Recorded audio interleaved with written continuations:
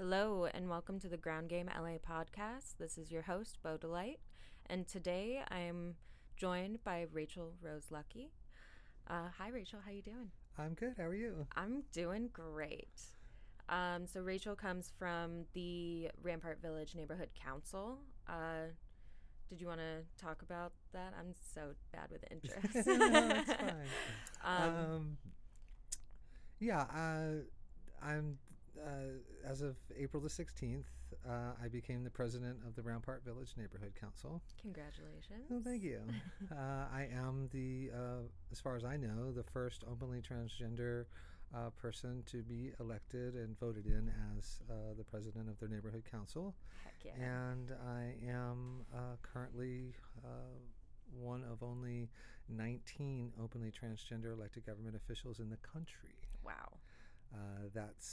You said wow, but it Yeah. also speaks volumes about where the transgender community is, in having proper representation, a Yeah. seat at the table. Absolutely. Yeah, I'm definitely hoping that those numbers grow within the next coming years. Yeah, well, we made some pretty good strides over the last couple of years. When I first started on the Rampart Village Neighborhood Council in February of 2017, I was one of only 8 at the time. So we're marching forward. Yeah. Very nice.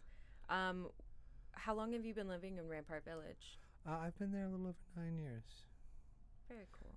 And before we go too much further, Yeah. I just want to say that this conversation today, I am the views that I will express will be my own and not necessarily the views of the Rampart Village Neighborhood Council. Perfect. Love to talk to you and not the council in its entirety. I don't think they'd all fit in this room. Well, we got a pretty small council. Yeah. Compared to some. Yeah. So for listeners that don't know, Rampart Village is an area a little northeast of MacArthur Park, west of Koreatown, and just south of Silver Lake. Yeah, that Yeah. would be pretty much it. Our boundaries go from Vermont and the 101 down to 6th, and then everything over to Rampart Boulevard. Beautiful. What brought you to the neighborhood council in Rampart Village? Well, about a year into my transition, I decided that I was going to become very active as a transgender activist, which was, I started my transition in July of 2013. A year later, in 2014, I joined the Stonewall Democratic Club at their annual barbecue, and I got up the nerve to walk up to the president of the club, and I introduced myself. I said, "Hi, my name is Rachel Rose Lucky. I am your newest member." And within 20 minutes conversation, he said, "I'm gonna start an ad hoc committee from you." And what I didn't realize at the time was that what he was essentially doing was fast tracking me onto the steering committee. Yeah. And so we named the ad hoc committee the Transgender Issues Committee. And I took it upon myself to go out into the transgender community here in Los Angeles and with the message that really our next step in our movement for equality was to get involved in the political process and or run for office. Unfortunately, that kind of fell on deaf ears. So in September of 2016, I decided to put my money where my mouth was, and I decided to run for office. Very nice. And being here in LA, I was like, well, what office am I going to run for? And so it was like, well, I could run for mayor. But that seemed a bar too high. And then, city council, well, that was still, So that's when I discovered neighborhood councils. There are 99 neighborhood councils in the city of Los Angeles. And basically, for those who don't know, neighborhood councils were set up under the city charter. I am an elected government official. and we are the grassroots voice of the community to LA City Hall. One of our other roles is to also take information and programs and things like that from LA City Hall and let the community know what's available. So you're like the true middleman between the actual population within the neighborhood and yes, the people in City Hall. Yes, and the other idea and reason for setting up the neighborhood council system was to bring more transparency to the political process that's happening in downtown LA. Yeah, and that's super important. That's something that, because Ground Game works mainly with city council work. Our goal is to get as many progressive candidates in those 15 seats as we can. So being in neighborhood council is definitely a great step for creating more representation for the people that actually live in LA City, and bringing the voice of the people within LA City and letting that voice be heard. Yes, that mission would align with the whole purpose of the neighborhood council system, to elevate the voices of stakeholders within the city of Los Angeles. Very cool. What have you focused on in your time in neighborhood council? Well, initially, I was when I first got on the board, I became chair of our Planning and Land Use Committee, which its official title is Planning, Parks, Public Works, and Land Use, but that's kind of a mouthful, so I just say Planning and Land Use. And so that propelled me into the whole discussion of housing and, how do we move forward with development and make sure that all city residents have sufficient and ample housing. Yeah, regardless of income. Yes, regardless of income. Yeah. How has that fight been for you? I have said more than once that I feel like I'm bailing out the Titanic with a bucket as it sinks. I feel like that's a very appropriate statement for anybody in LA City that tries to work on housing and homelessness. It's tough. I just know in my heart that if we brought the right people to the table, and I don't mean predatory developers, we cannot rely on the developer class from China and Canada and all of this foreign money that comes from outside the state and from outside the country that are solely focused on profit. But if we really wanted to solve this problem, I know we could bring the right people to the table. Like, I understand a good deal about tier 1 banking and how money flows and how money is created. And it's like, how most people they've heard about hedge funds, but they don't even know how they operate. Right. When you're talking about medium-term notes, bank guarantees, standby letters of credit, all of these banking instruments that these games you can't even get into for less than $100 million. This is not your checking account kind of banking. Yeah. And that's what I mean by if we brought the right people to the table and really rolled up our sleeves and worked on this and got away from the culture of build, baby, build, no matter what kind of unit it is, and really focused on how do we sufficiently fund, first of all, public housing. Yeah. Straight up public housing, like in the old days before the 1980s when all of that was abandoned.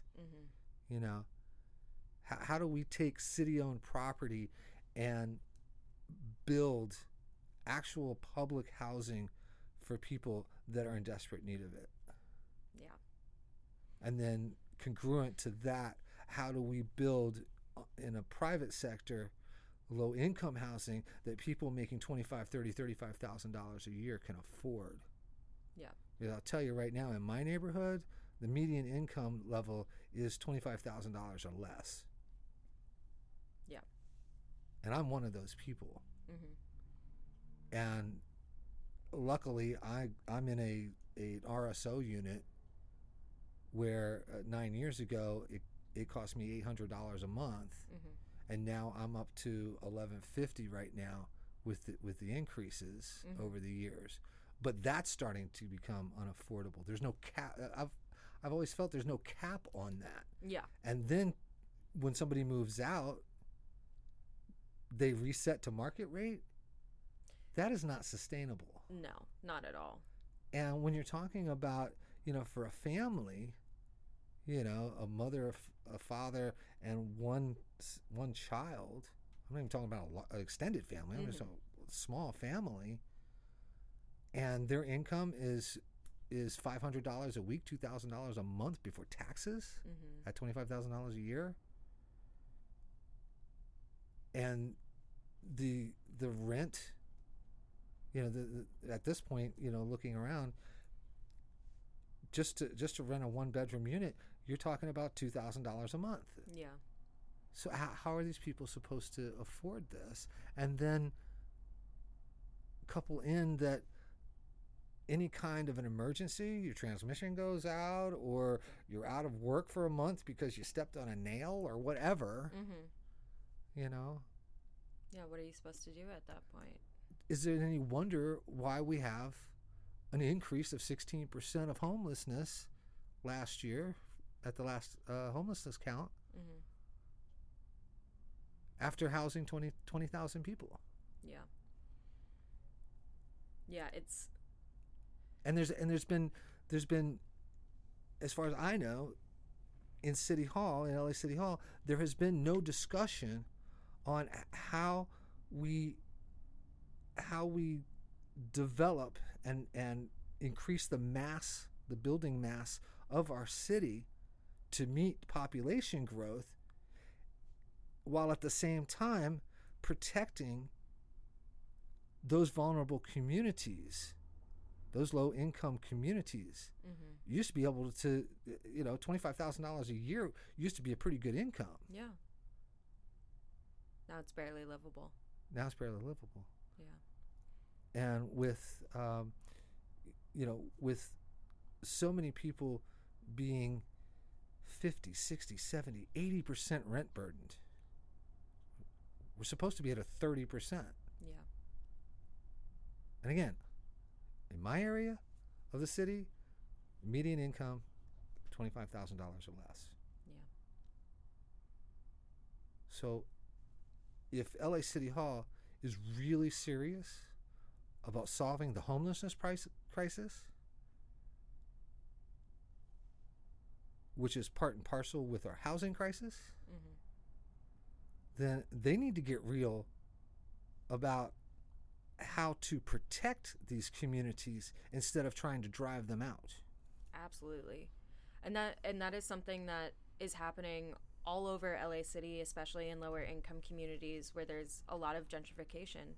And that's definitely hitting Rampart Village pretty hard, and it's going to hit even harder in the future if Olympics were to come to Los Angeles. I hate to say it, but I believe that the 2028 Olympics is a political smokescreen Mm-hmm. for our current class of politicians Mm-hmm. to have a reason to gentrify neighborhoods so that they can increase the tax base, so that they can turn around and say, oh, look what we did, we improved the city. Mm-hmm. While at the same time, they do not address the elephant in the room as to what I just discussed about providing proper housing, affordable housing, low-income housing for folks that already live here, who have lived in these neighborhoods for 10, like myself, 10 years, 20, 30, 40, 50 years. Some of these people have lived in their neighborhoods, and they have fought against gangs, they have fought against earthquakes, they have fought against everything thrown at them. And they have come out the other side with, in my mind, a callousness towards their plight by our electeds. Yeah, I completely agree. So with this giant issue of housing and homelessness throughout LA and within Rampart Village, what happened on July 3rd? Ooh, let's really get into it. Well, a little bit of context. The issue that was before LA City Council on July 3rd had to do with a state law that allows what they call enhanced infrastructure financing districts, which is basically an ability to do a bond issue where the monies are paid back over 45 years from incremental real estate tax increases. An approved project would initiate an increase in the property value, and therefore increase the tax rate.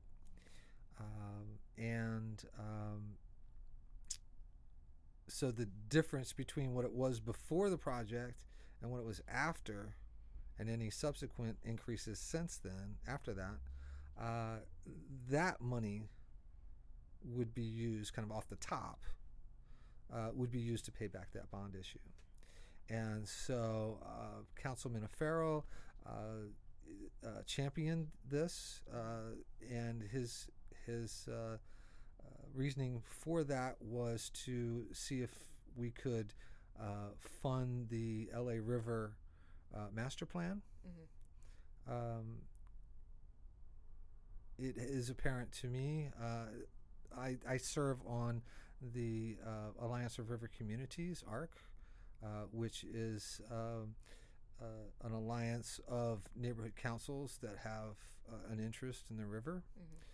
Rampart Village actually has a tributary that runs underneath of it, so that's how we got into that. Yeah. And I've been going to those meetings for well over a year now, and it has been determined that the EIFD, that's the Enhanced Infrastructure Financing District, the funds generated from that would be insufficient for actually funding the LA River Master Plan. So the councilman's motion was to set up a framework policy, not a specific project policy, but an overall framework policy. And the matter came up on July 3rd. And I was there, as well as about a half a dozen other people, some from ARCs, some not. The Rampart Village Neighborhood Council did take a position in opposition. We filed a community impact statement, and I was there to exercise my right as the representative of the neighborhood council to give a 5-minute comment, public statement. And when the issue was called, when the item was called by the council president, Herb Wesson, he flat out told a falsehood that there were no speaker cards. And we had signed up prior to the meeting commencing And when we started to pipe up, it's like, wait a minute, yes, there are, thinking maybe you made a mistake and that we would still be allowed to speak. He piped us down. He told us to be quiet.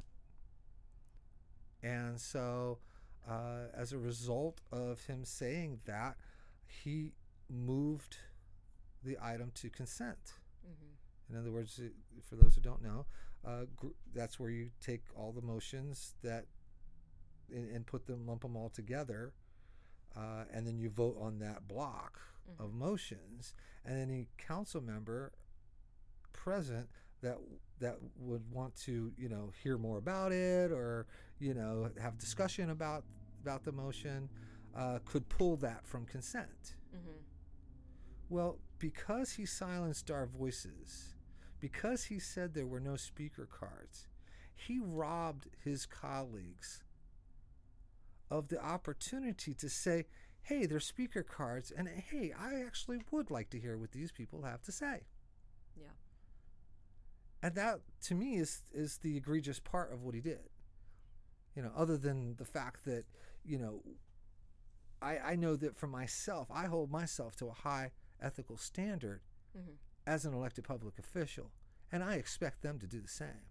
As people that are supposed to listen to the people that they are serving, like, yes, you were elected, but we elected you to serve us, to have our individual voices come together in community and for you to listen to them. And to have that voice be silenced is unfathomable to me. This is absolutely not what should happen in a city hall ever. This is an assault on democracy. Absolutely. And it's no less egregious as the assaults on democracy coming out of Washington, D.C. Absolutely. The only shame is that this won't get talked about as much, but we're talking about it now. Yes, we are. And that's one of my duties. Yeah. As an at-large member of the Rampart Village Neighborhood Council, to speak up. If you go on my Facebook, my personal Facebook page, the cover on there, and I've had it there since I started it. It says, "I will always speak out, and I will never back down." And I think that I think we all need to take that attitude if we're going to prevail. Absolutely. Because it is shown with AOC and some of these other progressives, that the message resonates. Absolutely. The people want it. The things that are on that agenda are things that polling says are very popular. Medicare for all. At least 2 years free college, community college. Yeah. State colleges and community college should be free to the public. Yeah. Well, not free. Our taxes pay for it. I get it, Yeah. But, do you do you pay some in taxes, or do you pay tuition? Yeah. Or the Department of Education once you've graduated. Yeah. Or you pay the lenders who lend. It's over $1 trillion of student debt right now. Yes, and I am a part of that. What is up with that? Yeah. I was lucky that I didn't have to do that back in the day. My mom made sure of it. Yeah. But our democracy is grounded on the principle that our electorate be educated. Otherwise, we get things like our current president. If you're not educated, it is so easy for these people to pull the wool over your eyes. Yeah. If you're not educated, you can't elevate yourself in your community. So I don't understand the pushback against creating an American culture where everybody has the chance to be the best version of themselves that they can be. Yeah, absolutely. Why do we try to, why do some people try to keep other people down? I mean, are they that insecure with themselves? It must be. It must be. When I was looking into Rampart Village, I had noticed that Rampart Village exists within 3 different city council districts. Yes. So it's district 13? 13, 10, and 1. Yes. But predominantly 13. Okay. And that's O'Farrell territory, yes. Right? Yes. Yeah. How do you feel that is spanning across 3 district lines? How do you feel like that has either helped or hindered anything that has been put to motion? Or I would say it's a hindrance because, like, CD10 only involves Lafayette Park. Mm-hmm. CD1 is, we have so very little real estate there. I think that's mostly residential area in CD1. Yeah. Yeah. It's just, it's such a small part of the overall council district that, politicians in general, they're looking at re-election or whatever their next office is going to be if they're termed out. And so they're always looking at constituent counts. So, in that way, I think it's a hindrance. Yeah. Because Rampart Village is part of these 3 different districts and is also surrounded by a lot of different other neighborhoods, like throughout in any direction you sort of hit a very different look of LA. We basically about a third of historic Filipino town, Hi-Fi, comes into Rampart Village. Coming up from the south, from 6th to 3rd Street within our neighborhood council boundaries, Koreatown.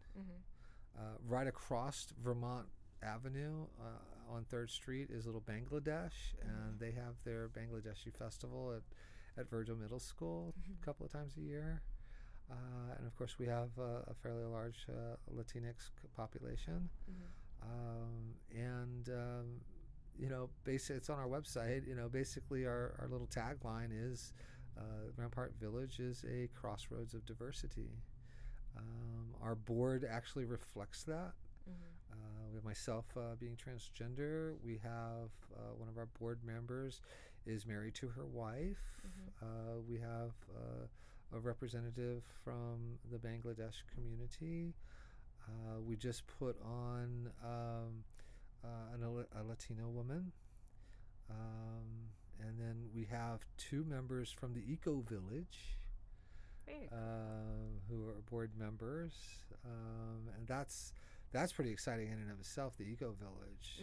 That's a whole other subject. Yeah. The Eco Village is all about sustainable living. And I think that it's important that when we're talking about housing and homelessness, particularly housing, and we talk about doing developments, as chair of my Planning and Land Use Committee, whenever I get a large-scale project on my desk, and they come in to give a presentation, I always ask them, what kind of elements, what kind of components are you incorporating in your buildings for green sustainability? And I'm usually disappointed in their answer. Yeah. So, again, focus back on City Hall, what kind of policies, especially in planning and land use, is City Hall putting in place to mandate that, that we have, greenery on roofs? There was just a within the last year a mandate in France that required roofs having green growth on them. Yeah. I think they're trying to do something like that in New York as well, if I'm not mistaken. Our terraces, balconies and things like that. Yes, it costs money to do these things, but in the long run, if we're serious about saving our planet, it's a necessity. Yeah. It's an absolute necessity. It's not an amenity. No, not at all. It's really exciting to hear that there is such diversity on the neighborhood council within Rampart Village. Yes. Because that just means more voices being heard and more people being represented within that neighborhood. Yes. And I would say vital. I would say our board is probably one of the most diverse. Yeah. Out of 99 neighborhood councils. Now I haven't studied them all, but just knowing how diverse ours is, right? It's insane. Yeah. So the 98, you better catch up. Yes. That's a challenge. I'm throwing out the gauntlet. So what does the meeting schedule look like in the future for Rampart Village Neighborhood Council? Well, we have our general board meetings on the third Tuesday of every month at St. Anne's, which is basically Beverly and Occidental. Mm-hmm. It's also where our office is. And it starts at 6 o'clock, and usually we have pizza, although I'm trying to see what else we can do to change that up. Yeah. But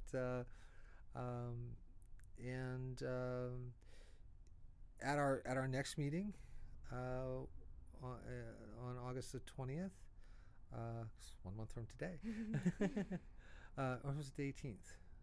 Oh, I don't know. We'll post. Ron Galpern is going to join us to give a little presentation on his office. Ron Galpern is our city controller, for those who don't know, and he came up through the neighborhood council system, just like David Rue did. And then not this month, but in June, we had County Assessor Jeffrey Prang join us, and there was quite a few people who found his presentation enlightening when it comes to talking about property taxes and things like that. So. Yeah, very cool. Also, in September, September the 28th, is the Congress of Neighborhoods. Very cool. Which is a yearly event where neighborhood councils and stakeholders, if they want to attend, come together. There's workshops and things like that. And I have been given the honor of giving one of two opening commencement speeches, My goodness. keynote speeches. Being the first transgender president of a neighborhood council, they afforded me that honor. So that's so awesome. I'm working on a speech in my head as we speak. Yeah, that's so great. So I'm looking forward to that. Definitely. Thank you, listeners, for listening to Ground Game LA podcast on SoundCloud and wherever you get your podcasts from. This has been Beau Delight with Rachel Rose Lucky. Thank you again, Rachel, for being here. Well, thank you so much for having me. It's been a delight, and I look forward to doing it again. Absolutely. Things may not be immediately discernible in what a man writes, and in this sometimes he is fortunate. But eventually they are quite clear, and by these and the degree of alchemy that he possesses, he will endure or be forgotten. And we veterans can only urge upon our successors, the younger followers, to realize the measure of their opportunities and to rise to the height of their responsibilities in this day of electricity. Moreover, when the issues at hand seem as perplexing as they often do, in the case of this dreadful conflict,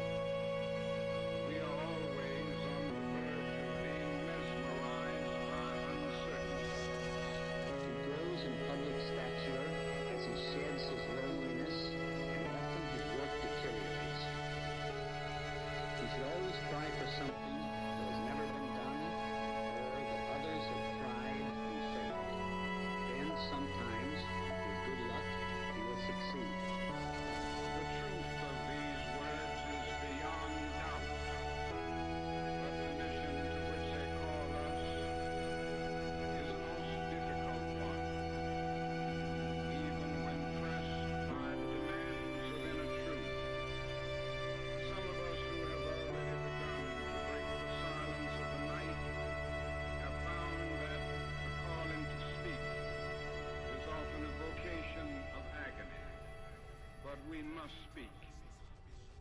We must speak.